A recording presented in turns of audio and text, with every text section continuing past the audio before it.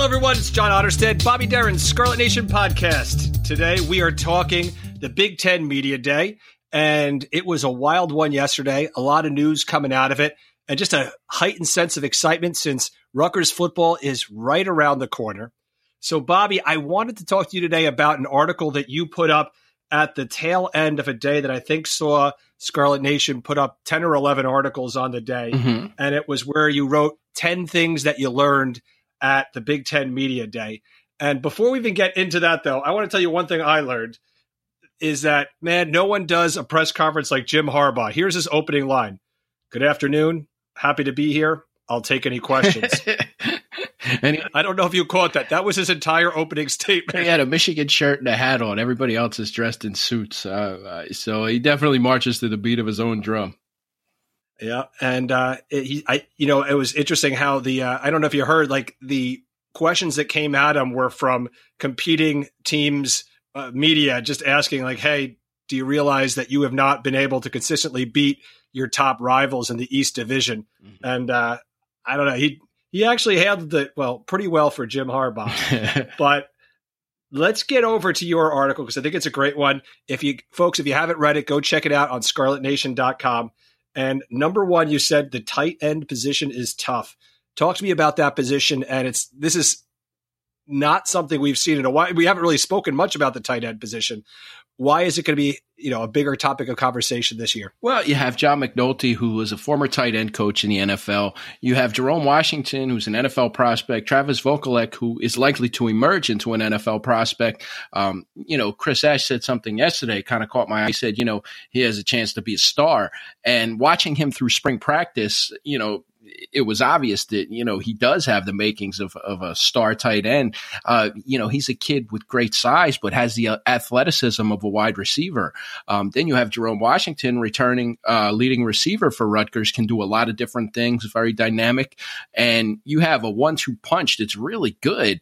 Nakia Griffin-Stewart is a nice complement as the third tight end. So I think you're going to see a lot of double tight end sets, and they can move Vokolek out and flex him split out so he can almost be like a receiver, create some great mismatches. But the fact that Ash was so forthcoming about Vokolek, it was really eye-opening. And I think you kind of have to read between the lines at some of these things. He's really excited about the tight end position. Jerome Washington's back healthy, and I think you're going to see them be a significant part of the offense, especially since you have a wide receiver contingent that hasn't really done anything at the college level. We have at least two freshmen coming in. Jalen Jordan, 6'5", 210 pounds. Davon Robinson, 6'4", 210.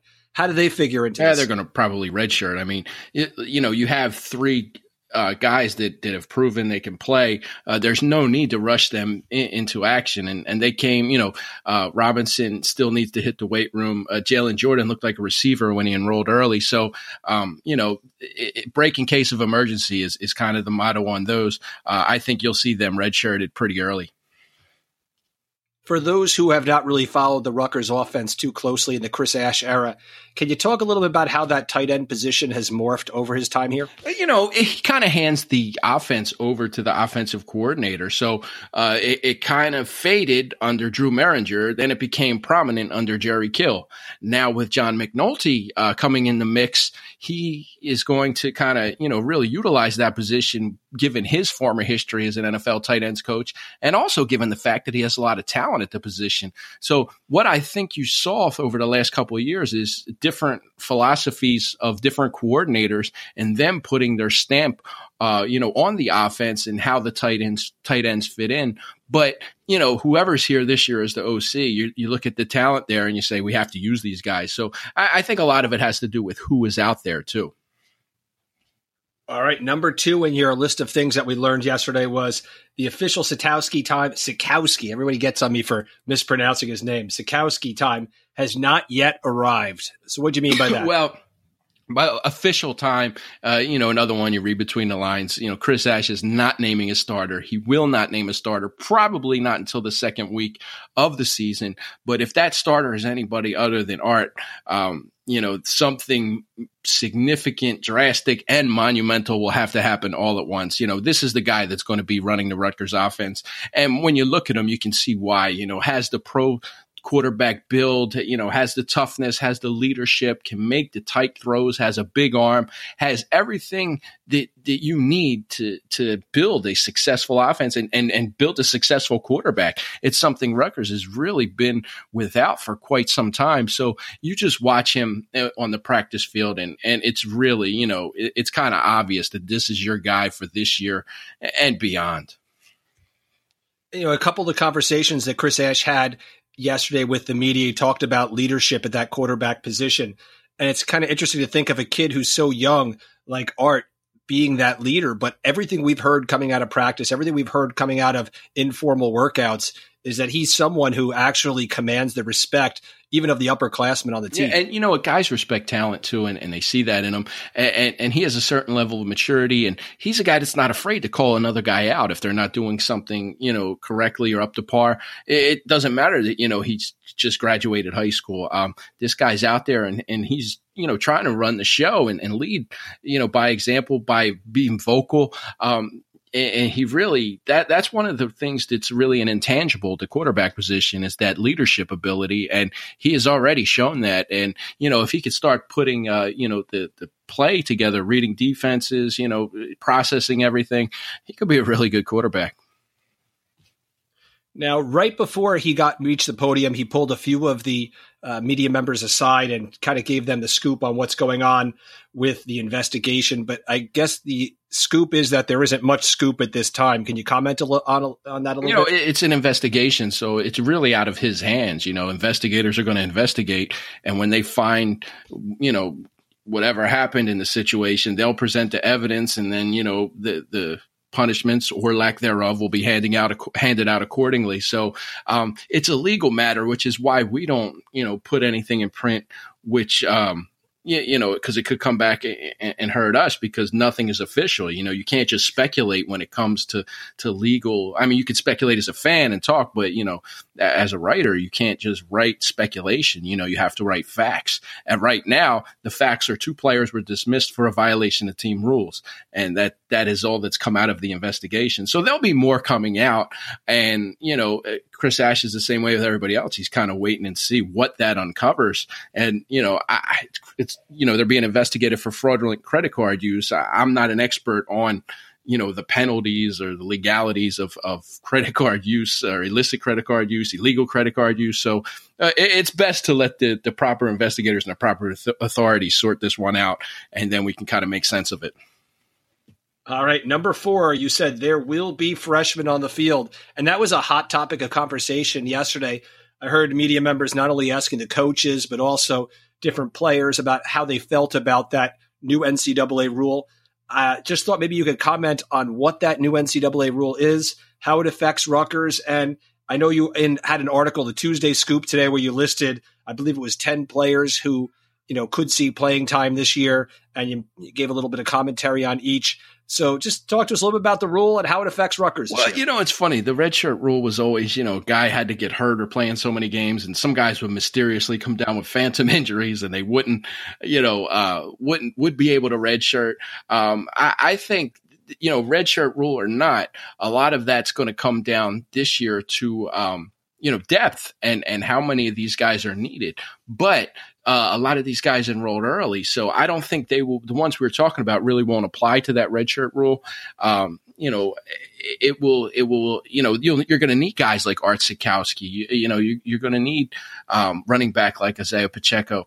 Eddie Lewis is front runner to start in the slot position. So these are guys that are going to play. And that's why I kind of highlighted it yesterday, because Chris Ash said a lot of these guys are going to play, especially the ones who've been here since January. There's 10 guys, and they're not all freshmen. Technically, Adam Korsak is going to be the starting punter, but he had a year of college experience, just college, so he's not a quote unquote freshmen. John Hilliman is a grad transfer. Malik Dixon is a junior college transfer. So those guys are going to play too. So you'll see a lot of new faces, but I think that redshirt rule is going to come into play down the line in the season when, depth starts to become an issue. Guys get banged up. You have to push guys into action unnecessarily. Last year, Travis Vokolek played early because there was, some tight ends were banged up. So they switched Miles Nash to defensive end.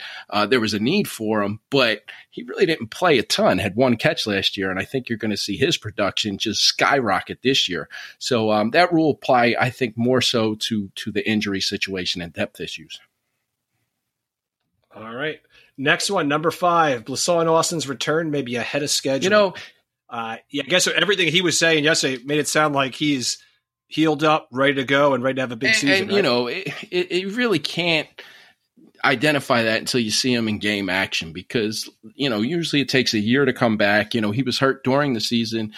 All reports and everything he's saying, everything I've been told is he's ahead of schedule, but you really won't know until you play football because, a football game is not something you can really simulate anywhere else. He can run around all summer and play 7-on-7 and do coverage and conditioning and all that stuff, but there's nothing to really replace live action. And I don't think it's necessary for the coaches to throw him out against Texas State, even Ohio State, every defensive play, wane him back in, let him get his feet wet, let him work the rust off because it's a major injury and you want him to be healthy for that stretch of the season, but you really can't rush these injuries. So he says he's healthy. Ash says he's healthy. I'm still taking a wait and see because he may be healthy, but playing football is different than, being considered, healthy. I mean, healthy in football terms and healthy in what you and I consider healthy is a little different. Right. Number 6, you said Trey Avery is one to watch. Trey Avery, redshirt sophomore, 5'10", 170 pounds, defensive back. He's someone who basically was mentioned in many of the interviews by Rutgers players and Chris Ash. Why is everyone so high on him? I mean, this is a former Ohio State commit. Didn't go to Ohio State because, he failed to qualify, had to work out some academic issues. Chris Ash recruited him at Ohio State, and here he is. I mean, this is a big deal. I mean, this is a kid who was, going to play for a team that recently won a national championship. So he has the talent. He has the speed. Anybody that saw him in the spring, can vouch for that. He's part of the reason why Damon Hayes was moved to safety before KJ Gray was even dismissed from the team. So that ought to speak a little bit to his abilities. He's quick. He's twitchy. Blessuan Austin talked about him. That's why I figured I would put it in there just kind of to remind people, hey, keep an eye on this kid because this is a talented cornerback. And with him there and Isaiah Wharton, who's a multi-year starter, there's no need to rush Blessuan Austin back for game 1, game 2, game 3. You go through that first stretch of the season and you can ease them in because you have some guys who can play it. And I'm really, intrigued to see Trey Avery play because he's been really good in the spring. He's been, great reports out of him, has speed, and he's a Big Ten corner. All right. Number 7, O-line will be a pivotal position. I know Cole, when asked about his fellow offensive line members, was very high on them yesterday. Said that they were good last year. No reason to believe that they'll be anything but great this year. What do you think? This is the 11th season covering the team, and before every season, you hear a lot of the same comments from the players. This is a year we're better, we're stronger, we're fast. What are they going to say? We're worse. So they have the confidence. They are a tight unit, but I'm taking a wait and see on them because it doesn't matter if Sikowski throws the best ball in the Big Ten. It doesn't matter if Isaiah Pacheco is the most explosive back in the Big Ten. If those guys don't have a little bit of time, they're not going to do anything. It all starts in the trenches, and for those playmakers to be able to make plays, they're going to need some time, and that starts with the big boys. And there's just a lot of question marks outside Tariq Cole. So that's really the big question. How is Rutgers' offense going to be? I think it's all going to come down to how their offensive line performs. And if it can perform well, it'll be a nice offensive season. But, Sikowski's a true freshman. If he doesn't have time to throw the ball, he's going to look like a true freshman.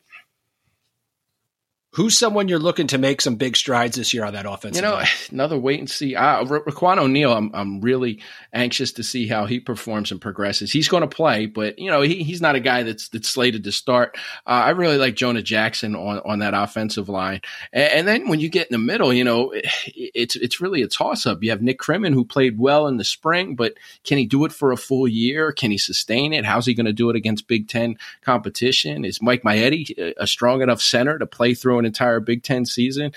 Mike Lonsdorf is a guy who Coach Blazek has really been high on. He could come up. So there's a lot of what ifs in there, but I do like Jonah Jackson. He's a tough kid, great leader. I think he'll be very good in the interior, but the rest of those guys are question marks. Cole will be good, but outside of Cole and Jackson, you toss a coin in the air, heads or tails. I'm not sure which way it's going to go.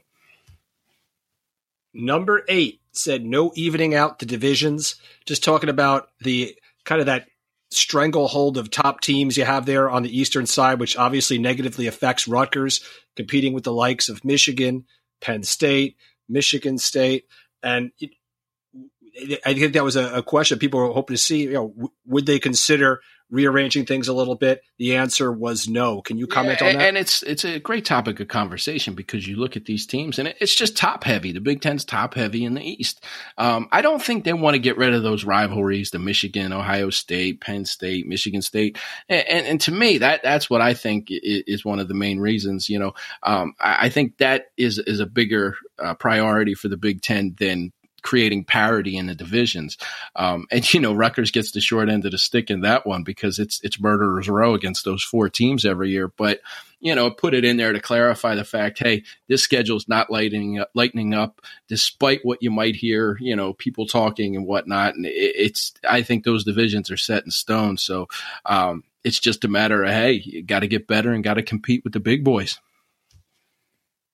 If you said 25 years ago that one day Rutgers was going to be competing and playing against Michigan, Michigan State, Penn State, Ohio State every year, pull it in games across the other division here, or just being in the Big Ten. I mean, there's not a single fan who wouldn't have signed up for that in a heartbeat. And unfortunately, it does make it more difficult for Rutgers to get a winning record and to kind of reach the top of the conference. But it sure does make for some great Saturdays in Piscataway. Yeah, and that's what you want. I mean, this is big-time college football. And let's not forget, Rutgers was on a path towards, establishing itself as a perennial, bowl team, a team that could make a run at a top 20 finish.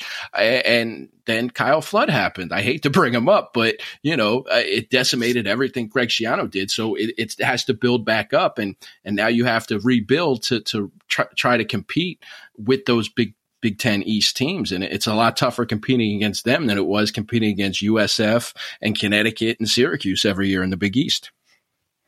Oh my God, Bobby, I'm listening to ESPNU radio before, and they're talking about how at the AAC Media Day, every single thing that they're handing out has the word Power 6 written on it.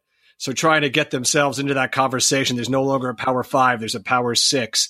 And just all the things that conference is doing to just try to scrape together some buzz or whatever from the national media.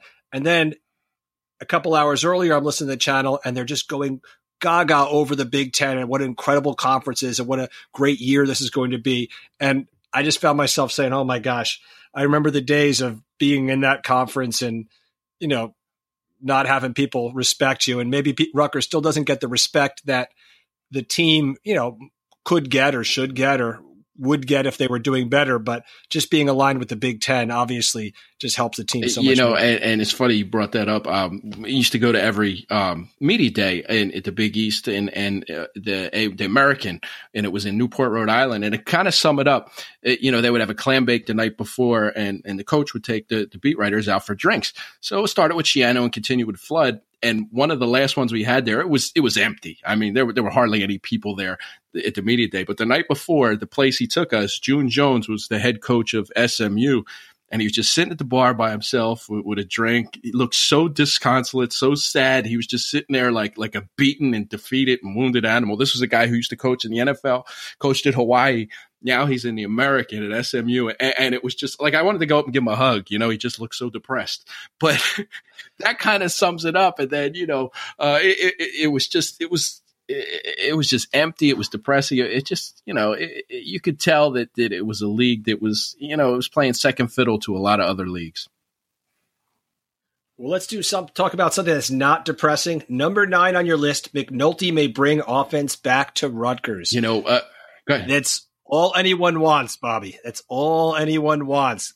Give us some hope here on the Scarlet Nation podcast. It's a guy that won at Rutgers. I mean, this is a guy who had tremendous levels of success there, went to the NFL.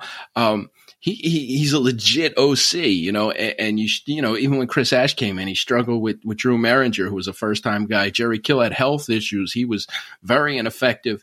And go back to the revolving door, Ben McDaniels, you go back all the way, Brock, I don't even want to keep mentioning these guys, but, it's just, Rutgers fans has been through the ringer with offensive coordinators, and now they have somebody who really gets it, who's really a good offensive mind. And even earlier when I mentioned the offensive line might have some struggles, he's a guy that can compensate for that. All right, let's call a quick hitter play, or let's do this so that these guys don't have to block for 4 or 5 seconds, So I think you're going to see somebody who's very creative, somebody who is not afraid to take chances, somebody who's going to play to his team's strengths.